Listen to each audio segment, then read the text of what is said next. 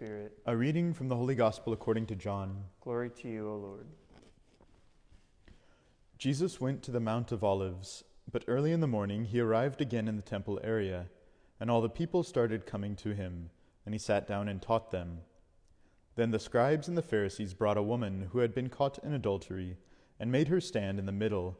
They said to him, "Teacher, this woman was caught in the very act of committing adultery.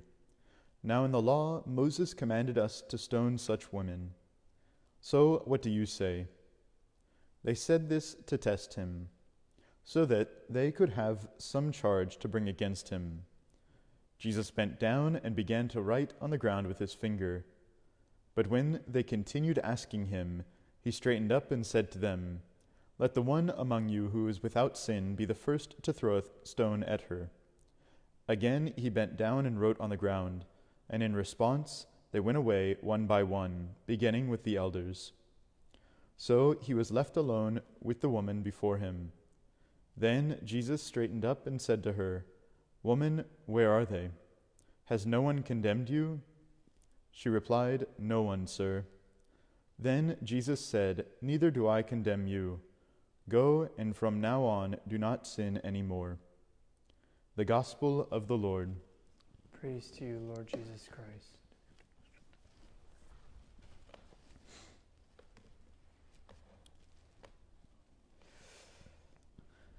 At this time, I think everybody is just under a little bit higher stress than normal. Things are just not normal. Perhaps you're going through a stress connected to a financial difficulty. Perhaps it's simply due to a kind of fear of all of the corona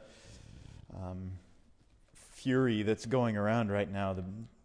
Perhaps it's just kind of a stress from having too many people in the house all day long. Perhaps it's a stress from just not having the social interaction that you normally have, and that kind of causing a depression within you.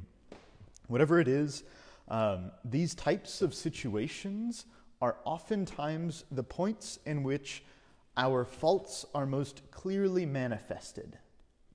In simple terms, that means that at times like this, the average human being tends to sin a little bit more than normal. That same fear or anxiety can cause us to push those sins down, to not really deal with those sins, to just allow those sins to continue to divide us from those around us and from God. But I just want to repeat to you that Jesus Christ looks at you as he looks at the woman.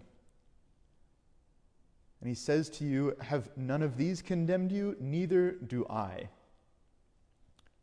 Here in Nacogdoches, thanks be to God, we still have the opportunity to come to confession. In Nacogdoches County, religious organizations, as long as they are broadcasting services, they have an exemption. And so we can still have some basic operations, which means that we can have confessions, but we are doing that only by appointment. And so, if you would like to come and receive the forgiveness of our Lord Jesus Christ, please call the office. You can get the office number off of our Facebook page that you're looking at right now, or just write it down real quick. It's 936-564-7807. If it's office hours, somebody will answer the phone. If not, just leave a message and say, please call me back. This is my number. I'd like to set an appointment for confession.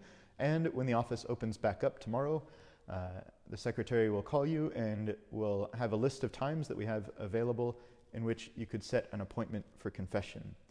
Our Lord is waiting for you to come back to him. Receive his mercy in the sacrament of confession.